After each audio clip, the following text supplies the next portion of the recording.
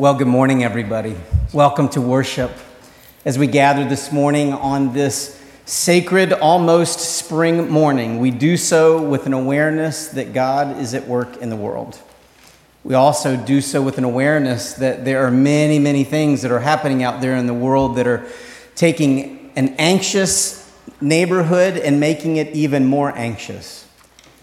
We believe that the church is an extension of the hands of Jesus Christ. It's an interesting thing, isn't it? We've been talking a lot about hands this week in the news feeds, have we not? What does it mean to be the hands of Christ in a world that is full of anxiety and fear? As we gather this morning, we do so with brothers and sisters from all over the world, many of them in different time zones that have already worshiped, and others that have yet to gather together. But many of us will gather on this Sabbath day in every corner of the world, and we will ask ourselves the same question that we ask every week. First, what is it that God did in this last week, and how is it we can acknowledge it in our time of worship together? Secondly, what is it that God is calling us to do in the world, being an extension of the hands of Christ? This morning, as we now are in our second week of the Lenten season, we're going to be asking that question.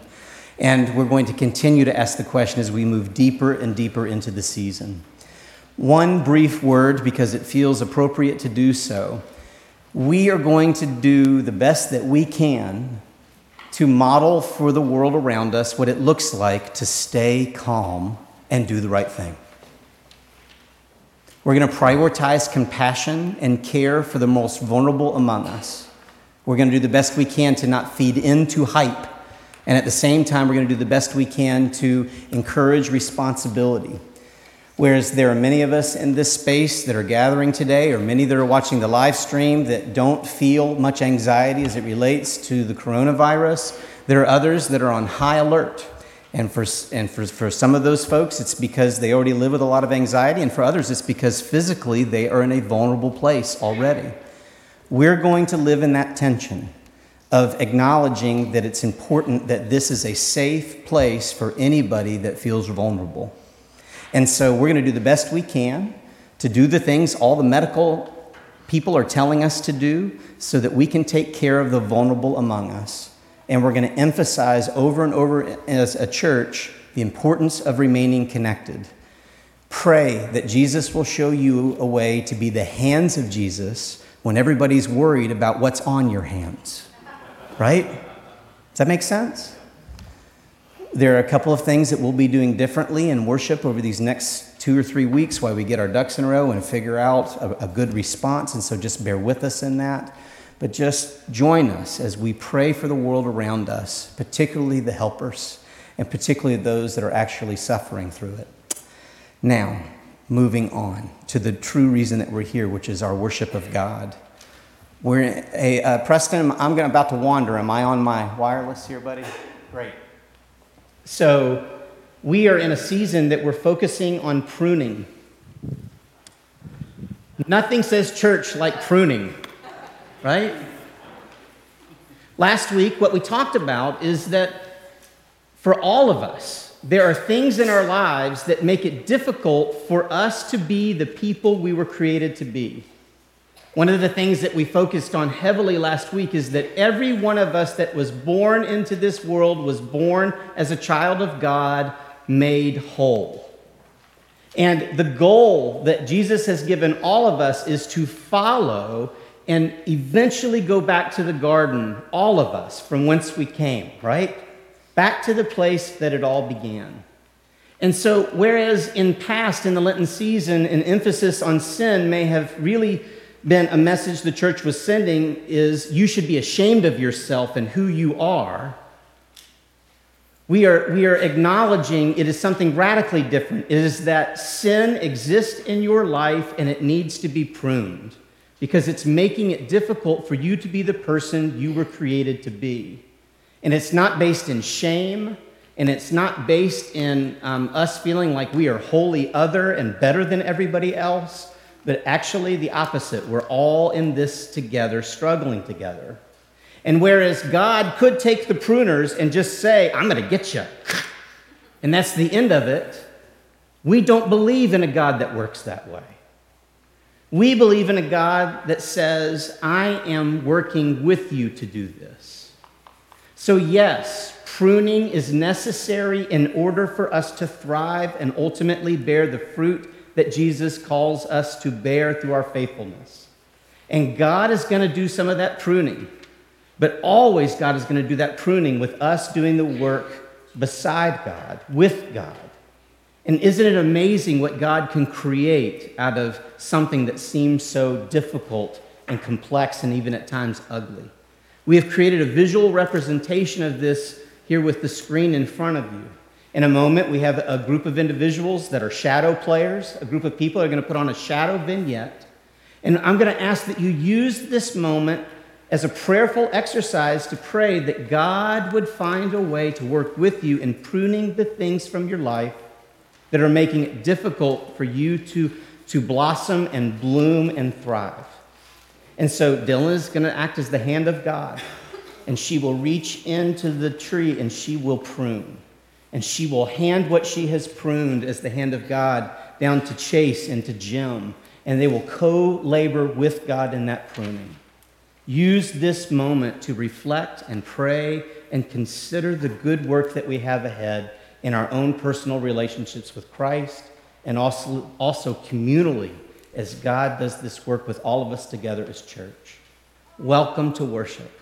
Welcome live streamers to worship. We're thrilled you're here.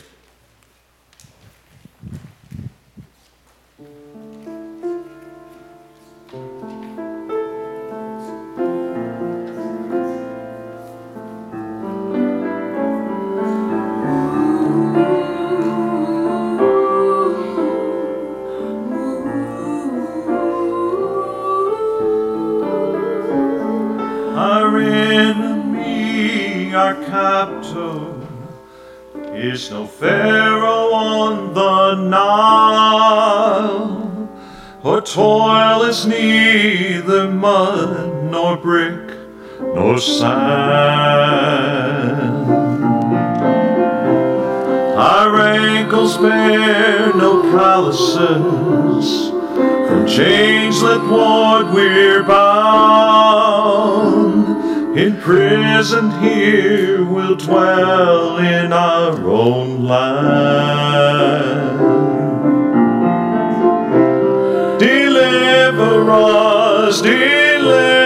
us, O Yahweh, hear our cry, and gather us beneath your wings tonight.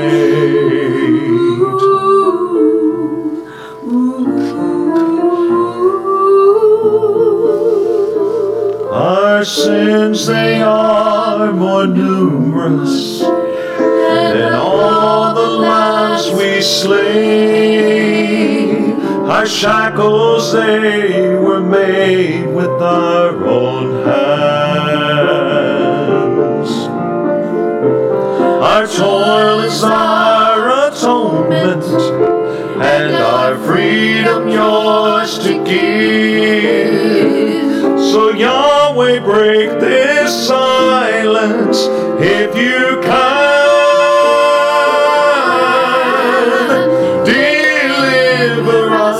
Deliver us, oh Yahweh, hear our cry. Gather us beneath your wings tonight.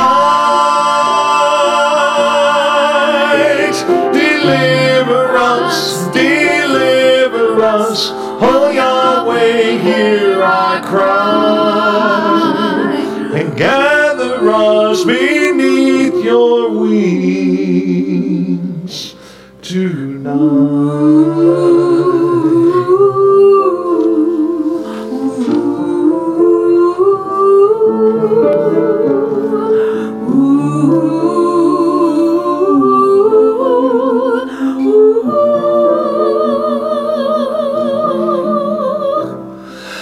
Jerusalem, Jerusalem, how often I have longed to gather you beneath my gentle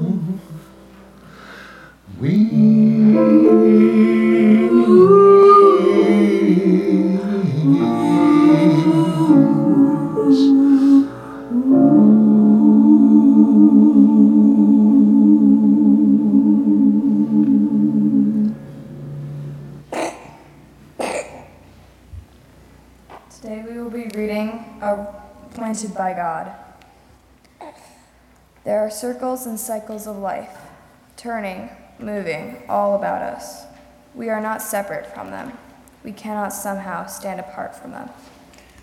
We move steadily along through birth, growth, decline, death, as surely as the flowers germinate, bloom, and die, and stars coalesce into light, burn, dim, and collapse.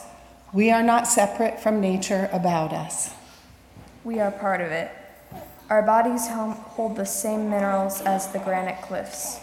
The hemoglobin in our blood is only one atom different than the chlorophyll in plants. And the processes that flow through nature flow through us, physically, emotionally, spiritually, planting, germinating, watering, growing, blooming, bearing fruit, returning to the soil. And the ground of all these cycles, the source and end, the initiating force and impetus, is God.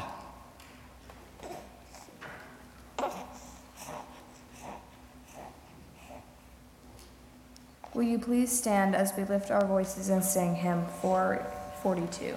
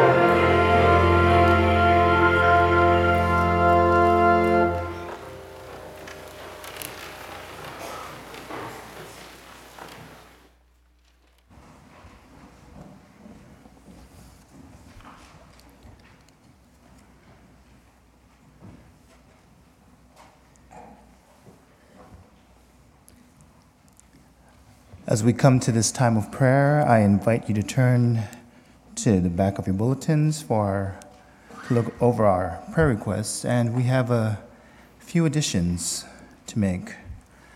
We lift up Jay Hartman's brother, Jim, who was hospitalized early this morning and in the CCU battling a blood disease.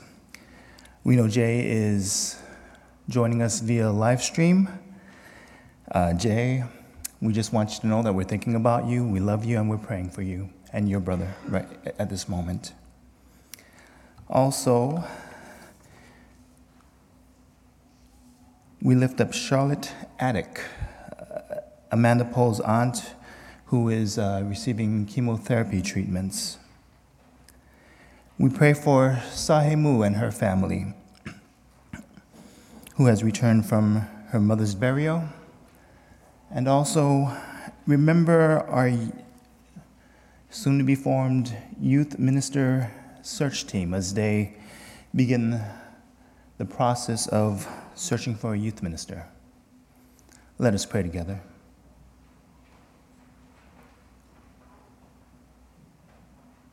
Dear God, as we continue in this Lenten season, making our way through the wilderness, meet us where we are. In our loss, let us be found in you. In our brokenness, broken relationships, broken bodies, broken health, broken lives, repair us, O Lord. We suffer with all of your people. Help us, O God, to find strength in you, to be moved in ways to act, to be an answer to the prayers that we make. Help us to mend each other's lives. Help us, O God, to bring comfort to those who suffer. Help us to restore each other in you, and help us to be found in you. And now, O God, we lift up our voices with all of your saints throughout time and around the world as we pray together. Our Father, who art in heaven, hallowed be thy name. Thy kingdom come, thy will be done, on earth as it is in heaven. Give us this day our daily bread, and forgive us our trespasses, as we forgive those who trespass against us. And lead us not into temptation, but deliver us from evil. For thine is the kingdom, and the power, and the glory forever. Amen.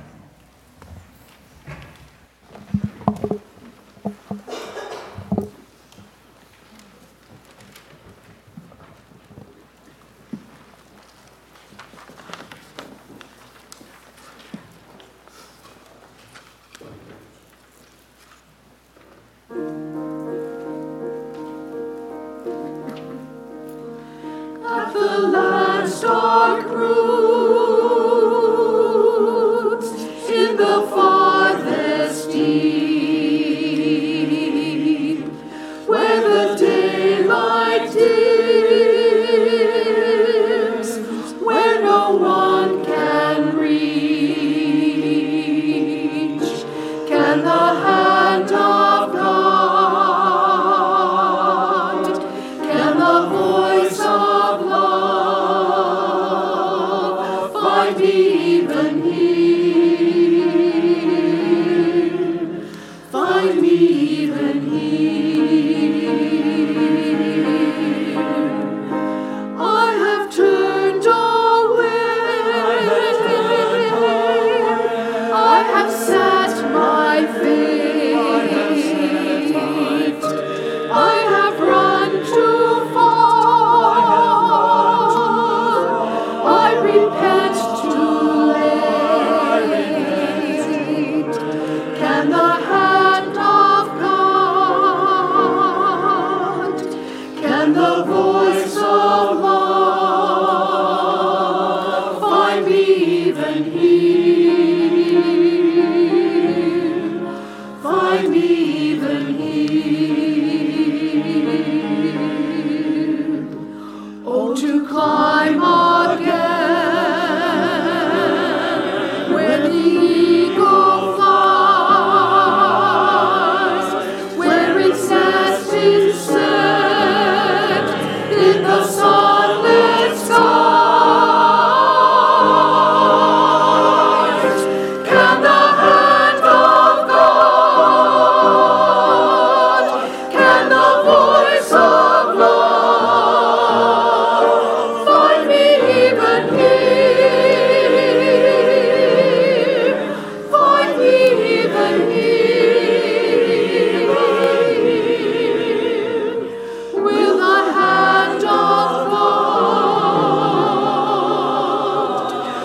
the voice of love, find me even here.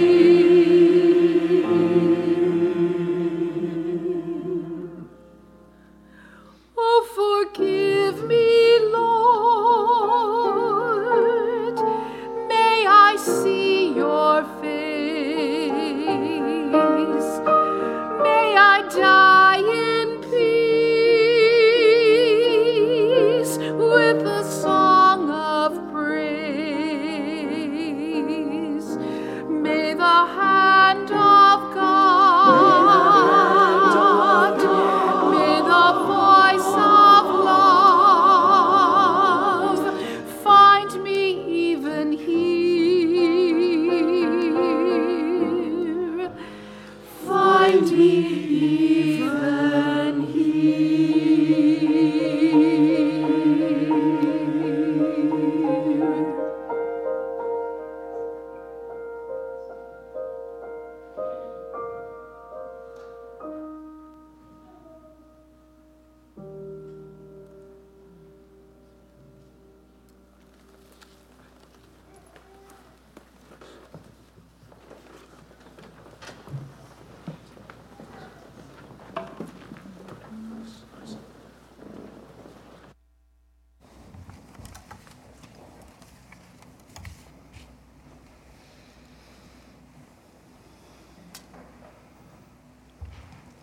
Our gospel lesson this morning is Matthew 6:25 through 34. You can find it on page 787 in your Pew Bible.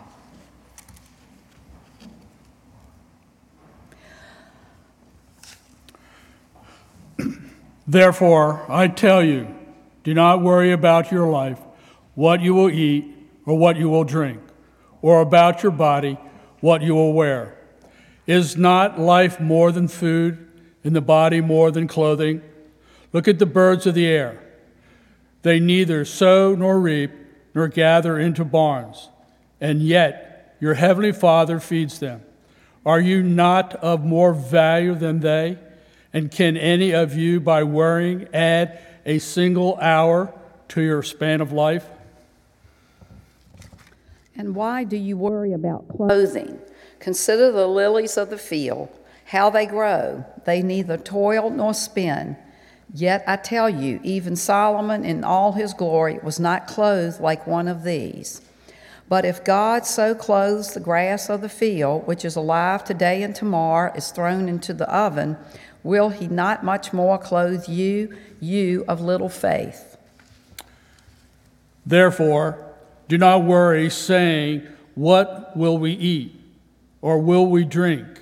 Or what will we wear? For it is the Gentiles who strive for all these things. And indeed, your heavenly Father knows that you need all these things. But strive first for the kingdom of God and his righteousness.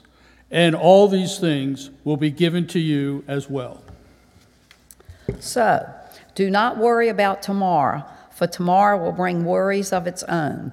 Today's trouble is enough for today. The word of God for the people of God. Thanks be to God.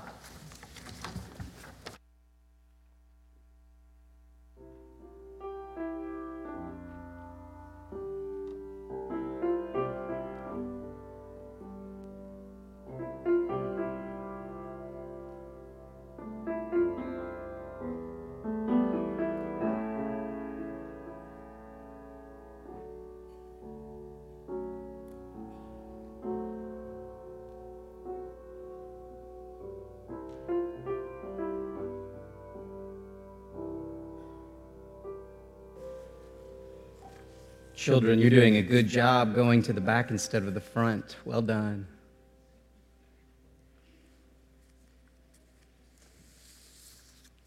Anybody here a fan of Wait, Wait, Don't Tell Me? I love that show. If you don't know what I'm talking about, it's a game show of sorts on the radio where they take the events that have happened in the news in the last week and take comedians along with everyday people and find creative ways to tell those stories. Yesterday, there was one that popped up that has stuck with me because it's one that I can resonate with all too much. Her name is Leanne Nicole Evans. No spoilers if you heard this with me. I'm about to spoil it for everybody. She gets really excited because it's Spirit Week at the kids' school. And I think this is in Australia. And so she spends an entire Sunday evening getting the kids ready for Crayon Day the next day. Every child was to show up as a different color of crayon. And so she had worked really hard on these costumes. They got the kids up early the next morning. This was like 2 weeks ago. The boy, who I think was like 7 or 8 years old, had red face paint all over his face in a perfect circle, and they had a pointy head or hat on the head that looked like the tip of a brand new red crayon. And then his little sister, who is about 4 years younger, 4 or 5 years old, is dressed up as, I believe, a purple crayon, and it's the same story. And they just looked perfect, just so. And the kids go to school the next morning. Grandma's the one that picked them up and took them to school. And it was like 4 or 5 hours into the school day that the phone call came that it in fact was not Crayon Day, that was next month. And these children were the only two that showed up and were desperately trying to get home to let their mother know what they thought about the predicament she had put them in. Can you imagine? Probably so.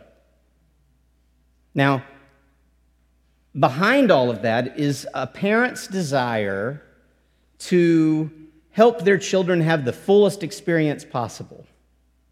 But true to the season at hand, behind it also is wanting to present the children in a way that they fit. It's a control thing if we aren't careful. Only you know where the line is for you, where something where the motive may have started out right shifts, and suddenly you find yourself doing what appears to be the right thing, but in fact for the wrong reason. You ever found yourself in that position? You know, we talked about that with our table theme in Epiphany about getting the house perfect before company comes over, and you kind of missing the whole point of hospitality in that process, or that I missed that whole point of hospitality in the process. When the staff first talked about this season with the central theme being one of pruning, we knew that we wanted to focus on sins, and my vote was to pick the best sins ever and just let y'all have it. But I got outvoted.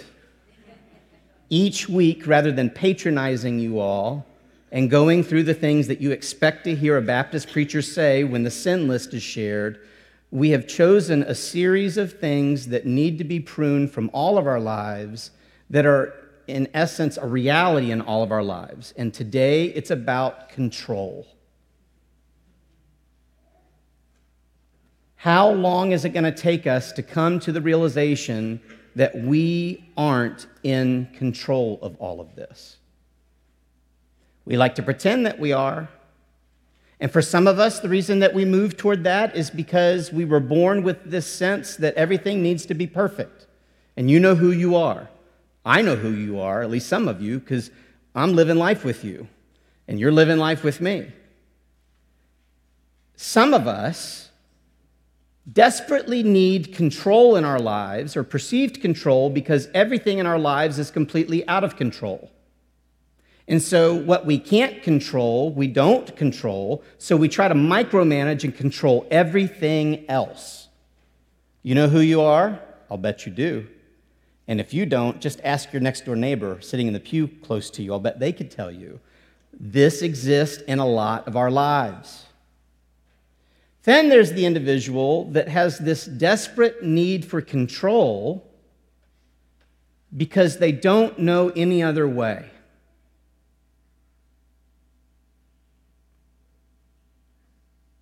We were born in religious traditions, born into the church, and we know all the right words to say, and all, this passage that Bill and Brenda just read out loud is one of our favorite passages when it comes to God taking care of us. And we say all the right things, and we've taught all the right things, but then the reality is we've never really learned to let go of control and actually do what it is that we say is at the essence of our faith.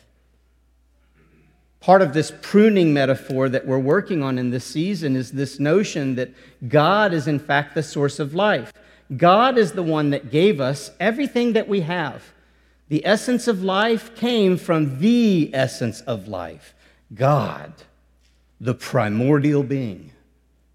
And in turn, we acknowledge that if we're going to be the people that we're called to be, we must remain connected to that source of life. And so we just simply say, God, I trust you. God, I have faith in you. God, you are the source of everything that I have. And then what do we proceed to do? Cut ourselves off from the vine in not finding a way to let go and let God. It's real. Now, there's one other category that I haven't mentioned out loud, which is the one that I struggle with all these, but this one in particular. And I'll give you a story first, and then I'll get to it. Wade, son, oldest son, turns 18 in 3 weeks. And everybody's like, whoa, yeah.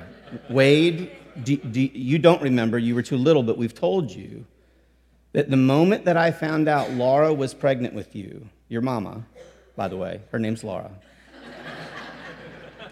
something came over me that shocked me, and it was this: fear.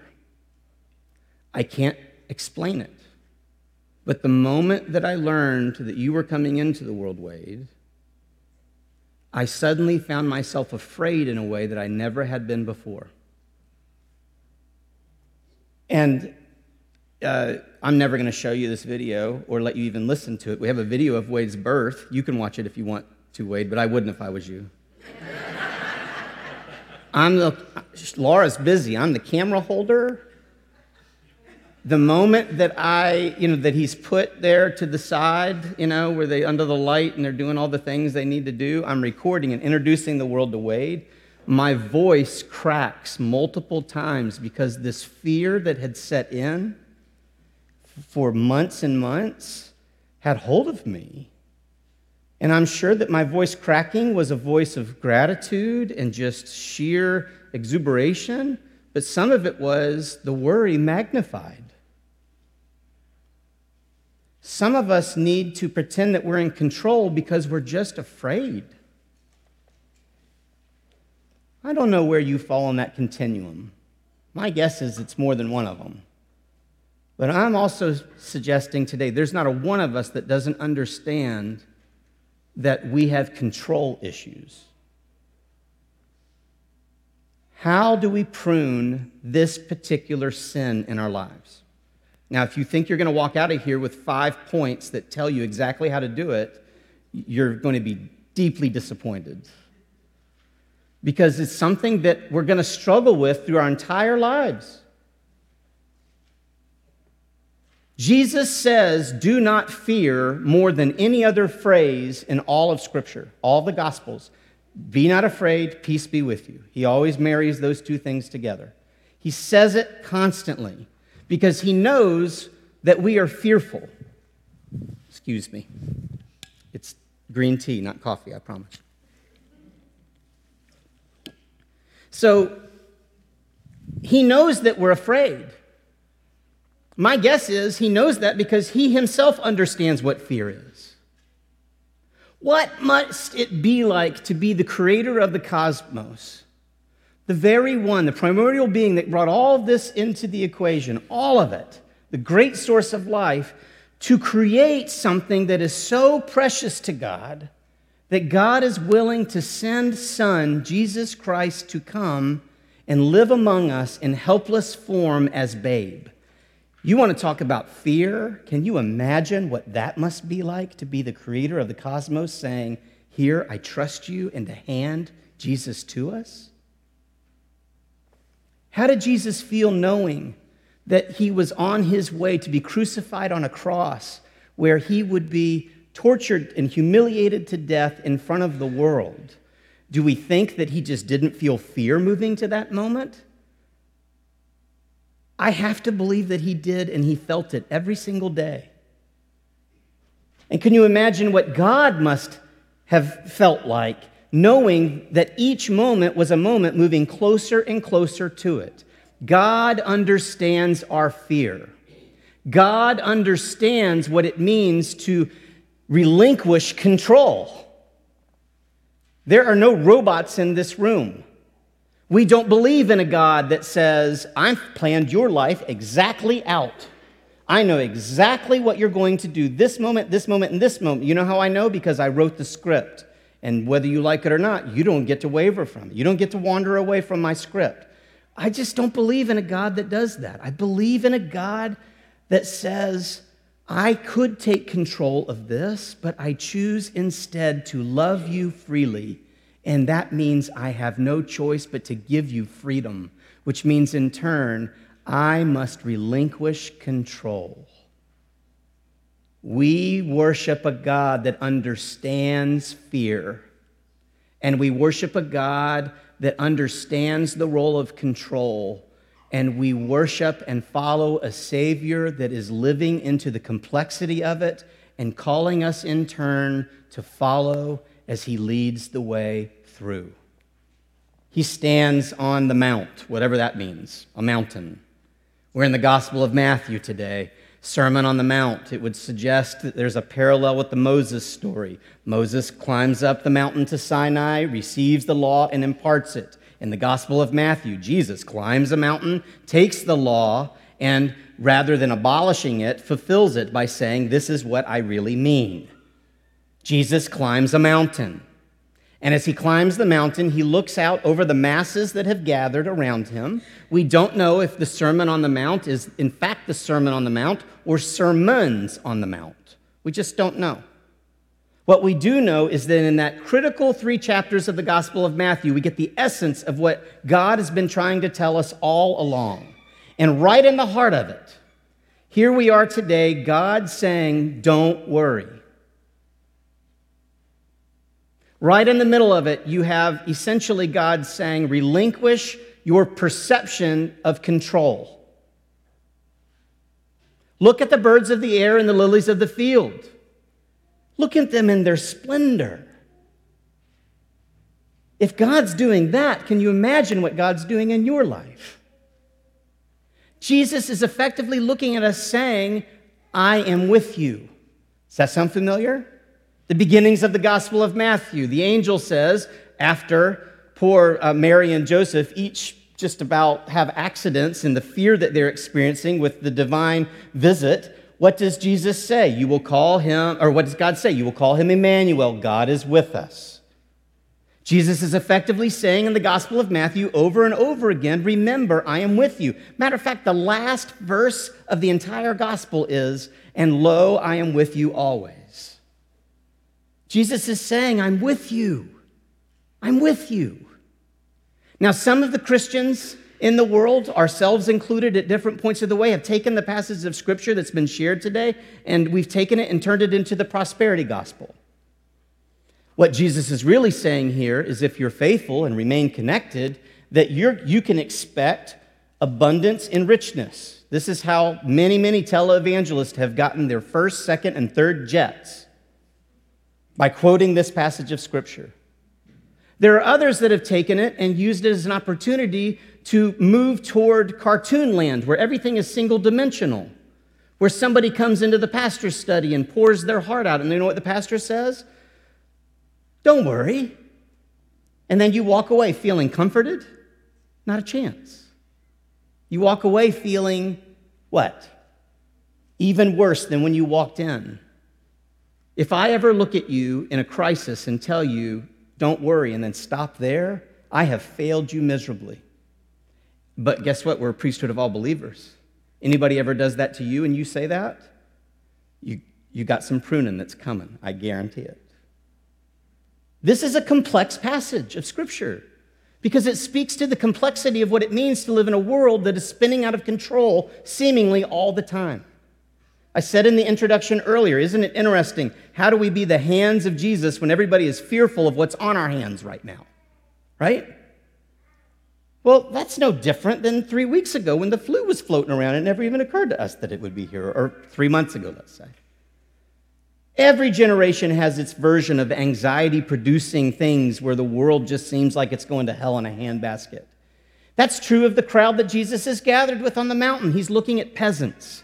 He's looking at people that may very well not know where the next meal is coming from. He's looking at a group of people that still haven't grasped yet, because it's early on in the gospel story, that when he says, follow me, what he really means is, follow me to crucifixion. He will say, not long after this, pick up your cross and follow. And so as he looks out over the crowd, he knows that hardship is coming. He knows that life is coming. He knows that a diagnosis is inevitable. He knows that a broken relationship is on the way. Not because he's the puppet master moving everything around, but because he knows this is the nature of the world that we live in. There is moral chaos in the world. There is chaos. But he also knows this, that from the very beginnings of time, God reaches into the chaos, into that turbulent water, and brings order of it and establishes a garden in it. And it is his intention to stay with us, to be with us. I am with you, and to always be with us. And lo, I am with you always, to get us back out of the chaos, back to the garden where we belong. What would it look like if we relinquished our perception that we are in control and actually follow through with what we profess to believe in, which is that no matter what is coming my way, good, bad, ugly, beautiful, Jesus is with me. And in turn, to assume that if we will remain connected to that reality, to that vine, that ultimately fruit will be born. And what will that fruit look like? Jesus being with us always through each other. The fruit that is born comes from our remaining connected to Jesus. That's what it means to love God. But in turn, the natural extension, the natural outpouring that blooms out of that is fruit. And that's where the whole love neighbor thing comes in. But it can't happen if we don't trust that Jesus is with us. We have failed the world around us in sending the message that if you follow Jesus, it means life is going to get easier. Nothing could be further from the truth. It is something radically different than that. It's that if we learn to trust God through the gift that is God's Son, we will find ourselves living abundantly and living into the fullness of life, good, bad, ugly, beautiful, all at the same time in ways that we never thought that we could. I have a good friend. I'm going to call her Rachel. I'm going to change her name.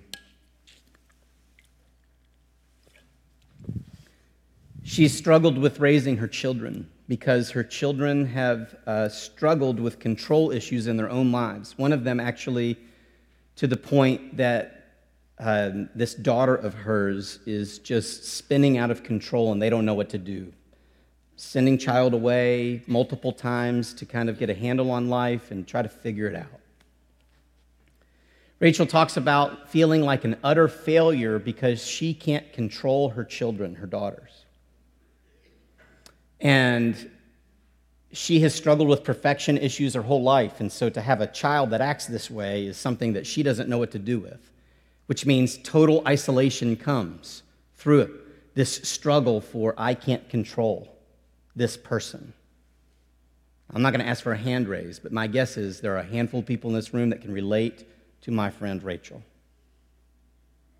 Rachel talks about going on a family vacation, something that doesn't happen very often because whenever they travel, there's a scene. And so they choose to go to the ocean, to the beach, where they can just be alone. So whereas other people may judge, the sand and the water won't. Day one is there, mama is in control, daughters go out, play in the edge of the water, up to the ankle, up to the knees, up to the waist. Whoa, that's far enough. Draws children back in. It's like they're on, a rod, and there's fishing line and a hook, right? By the time they get to day 4, she's finding that she's a little bit more relaxed, so she decides she's going to give herself permission rather than constantly staring at the horizon.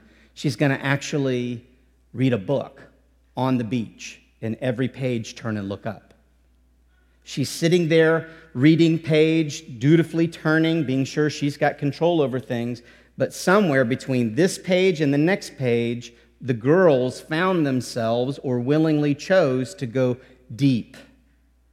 She doesn't know how it happened so quickly. Best guess is it was some kind of undercurrent, and suddenly, from the flipping of one page to the other, she sees these 2 girls being swept out into the deep, and she totally panics.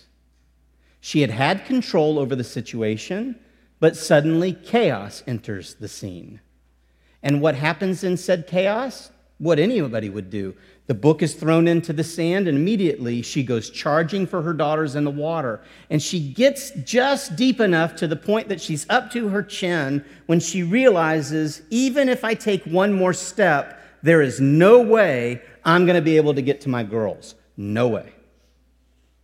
She says, I stepped out of the water and put my feet on sand and looked there mortified as I watched this chaos spinning out of control. There, those that I love more dearly than anybody in the world are now in a situation where I am not only not in control, but the opposite of anything that looks like control. I am helpless. I am vulnerable because they are vulnerable, and there's nothing I can do about it. And she says it is that moment that she looked up to the heavens and just said one word to God, help. Help me, God. And she says, even as I looked at the horizon after that prayer was offered, I could sense that they were going to have to figure this out because there's nothing I could do, but there is something that washed over me that felt like something I'd never experienced before. Peace. Peace beyond understanding. She says, I felt water washing over me as I stood on dry land, and it felt like love. And she says, I don't know what happened. I know that my girls did what they were taught to do and just went with the stream, and before you know it, ended up back on the beach just a little bit further down and walked up and actually wanted to go and ride the ride again. They loved it. But she said, for me, there's something inside of me that broke open, and I've never been the same since. Because I found a peace that I never knew was there. But I had to relinquish my control before I could find what had been hidden inside of me all along. That conversation happened because I looked at her a year after I noticed the last time. There was something different about her, and I wanted to know what it was, but she hadn't shared it. And for years now, she's walked around with that crazy peace that makes no sense in the chaos that her life has continued to be. Do you hear me? God didn't say, well, she's had enough of that. I'm just going to make the path easy and clear all the way through. That's not the way free will works. Life happens. We aren't in charge of what happens. Do we have a responsibility for what happens? Absolutely. That's another sin. We'll get into that later. But today it's about control. When Jesus says to us in Matthew chapter 6, don't worry, he isn't saying, don't worry, be happy and start whistling. He's saying to us, I've got this. I'm walking with you through it, and abundance is part of it. There's no prosperity gospel built into it. As much as I wish that there was, there ain't. It's not to suggest that hard things aren't going to come, because they will, because that's the nature of the chaos of the world that we live in. This room is full of people that understand that. But hear the promise. The very source of life that brought you into the world beautiful and whole. And if you will accept that and live into it, you will find that the further you move along and the more that you grow, the more fruit will naturally be born.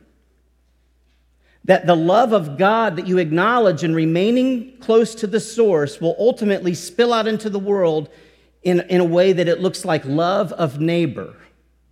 And whereas there are lots of things that you want to cling to and control, and there are lots of bank accounts that you want to fill money up with, and all these things that provide you with a false sense of security, the reality is, in God's economy, things aren't dealt with in dollars and nickels and dimes and apps that you hold on your smartphones. But rather, God's economy is one that is an economy built on a foundation of love that is meant for love. And that is the type of thing that you can't possibly find yourself spending enough of, even if you tried. But it must begin with the relinquishment of our false perception of control. So I'm going to assume that from this day forward, you're never going to have another control issue in your life. Or me either. I wrote this sermon a couple days ago. I'm so glad I no longer have control issues. Huh. I guess what that means is I'm going to have to wake up tomorrow and remind myself of the source of life and do the difficult work in the day ahead of pruning the things that make me forget it or make it impossible for me to relinquish so that I can be the person I'm called to be.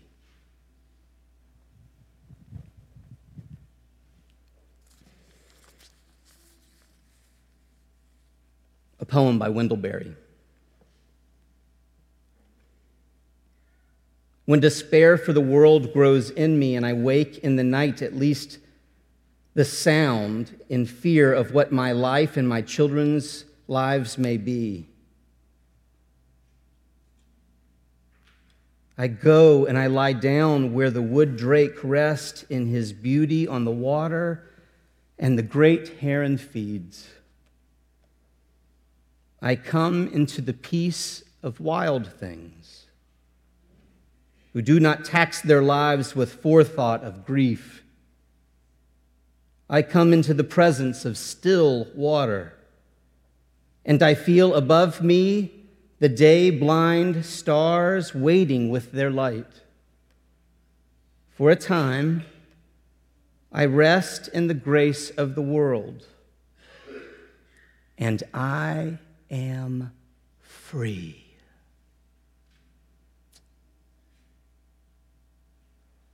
Amen.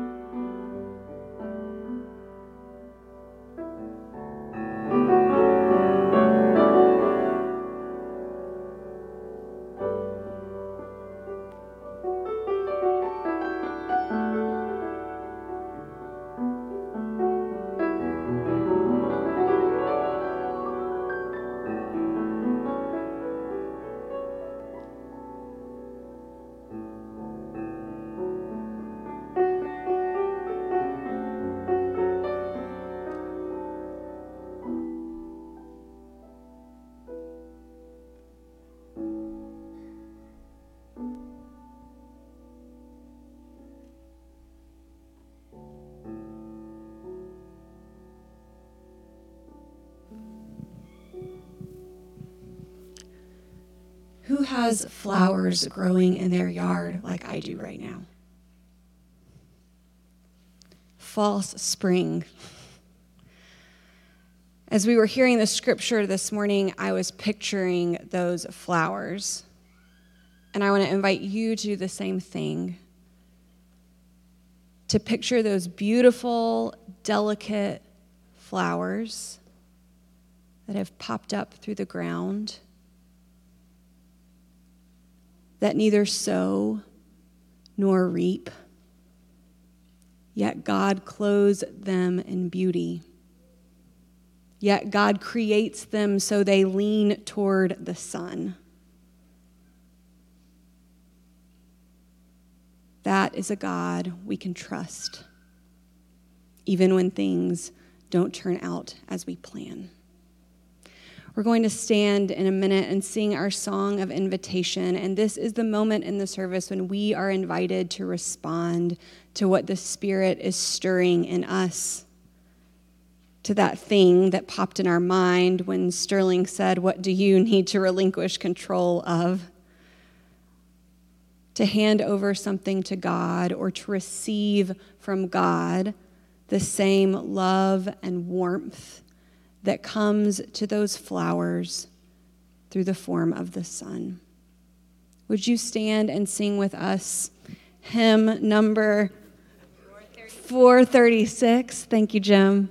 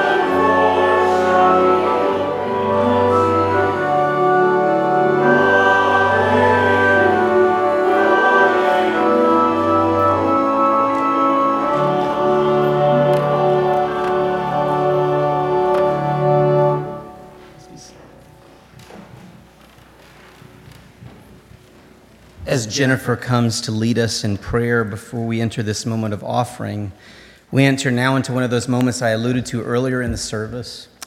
I don't think this will be a permanent thing by any means. I'm certain it won't be, but it feels wise because some of us in the room have some compromised immune systems that we're not going to pass an offering plate this morning, which is maybe the first time in the church's history that hasn't happened. Mark the moment. We will do it again, I promise. But it just, until we can make a plan, it feels like the wise thing to do. And so we're going to ask you to do, as you always do, is when Ryan plays here in a moment, that you would take this moment to prepare your offering. Get out your checkbook and write a check. Better yet, open the app on your phone and give through the app as Ryan plays. But you need to know that in the back of the sanctuary, there are 2 donation boxes. We'll have a couple of deacons standing by those boxes at the end of the service. And you can place your offering in that box if you choose not to use the app here in this moment ahead. We're going to sing the doxology just the same like we mean it. Because what is the doxology? It's a moment that we say, thank you, God, and we're giving you our best, God. And so take this moment after Jennifer prays, give generously, tithe generously, and continue to lift each other up in the season ahead. Let's pray together. Lord God, we come to this time of giving out of obedience, but we are motivated by gratitude. God, I am grateful that this is a safe place for the vulnerable. I pray now that we would sense a vulnerability as we relinquish control of these tithes and offerings, that as we give, we trust you completely to provide what we need as individuals and also as this family of faith. I pray that our acts and our intentions in giving at this time will be just one of many steps we take in pruning away anything that is keeping us from growing into what you want us to be. We thank you, O God, our source of life. Amen.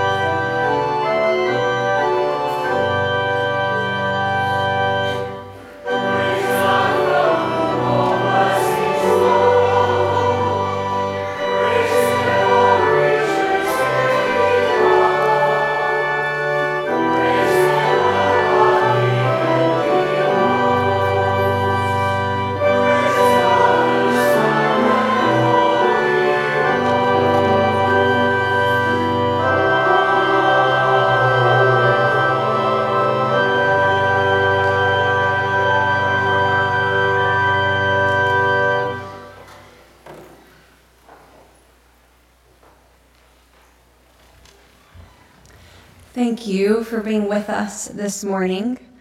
If this is your first time here or your fifth time here and we don't know anything about you, we would love to know more about who you are and how you found your way here and how we can be church with you in the future. There are some little info cards on the outsides of the pews that you can take and fill out and give to one of the deacons in the back who are receiving the offering. We would encourage folks to linger and just maybe not shake hands. Maybe do a little elbow bump. No, Judy says no bumps because you cough into your elbow. Maybe just make good eye contact, something we can all work on that does not spread germs. But we hope you will hang around, enjoy one another, enjoy being in this space. I walked in this morning, I wasn't here last week, and saw the trees, and it just reminded me of the amazing sort of connection between being in the outdoors and connecting to God, and then all of a sudden bringing that sense into this space. So linger and connect with one another.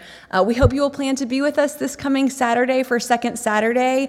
Community ministry has a lot going on this week, and all those details are in the side of the bulletin, as well as April's email address. If you would like to be involved in any way, she can get you connected.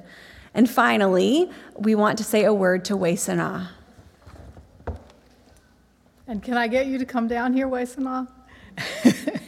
This girl graduated from high school in June and has been on the move since then.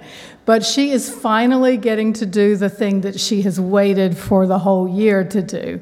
Wei Sana will leave on the 25th of March for training in the National Guard, right?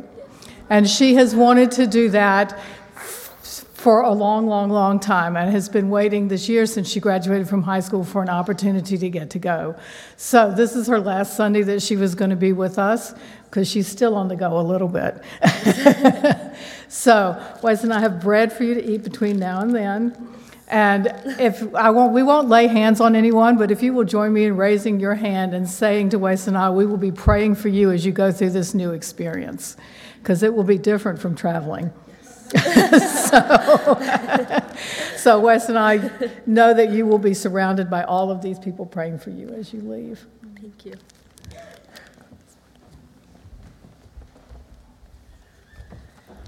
Would you open up your hands and receive this word of benediction? May the Lord bless you and keep you. May the Lord make his face to shine upon you and be gracious unto you. May God give you the grace not to sell yourself short, the grace to risk something for something good, the grace to remember that this world is too small for anything but love and anything but truth.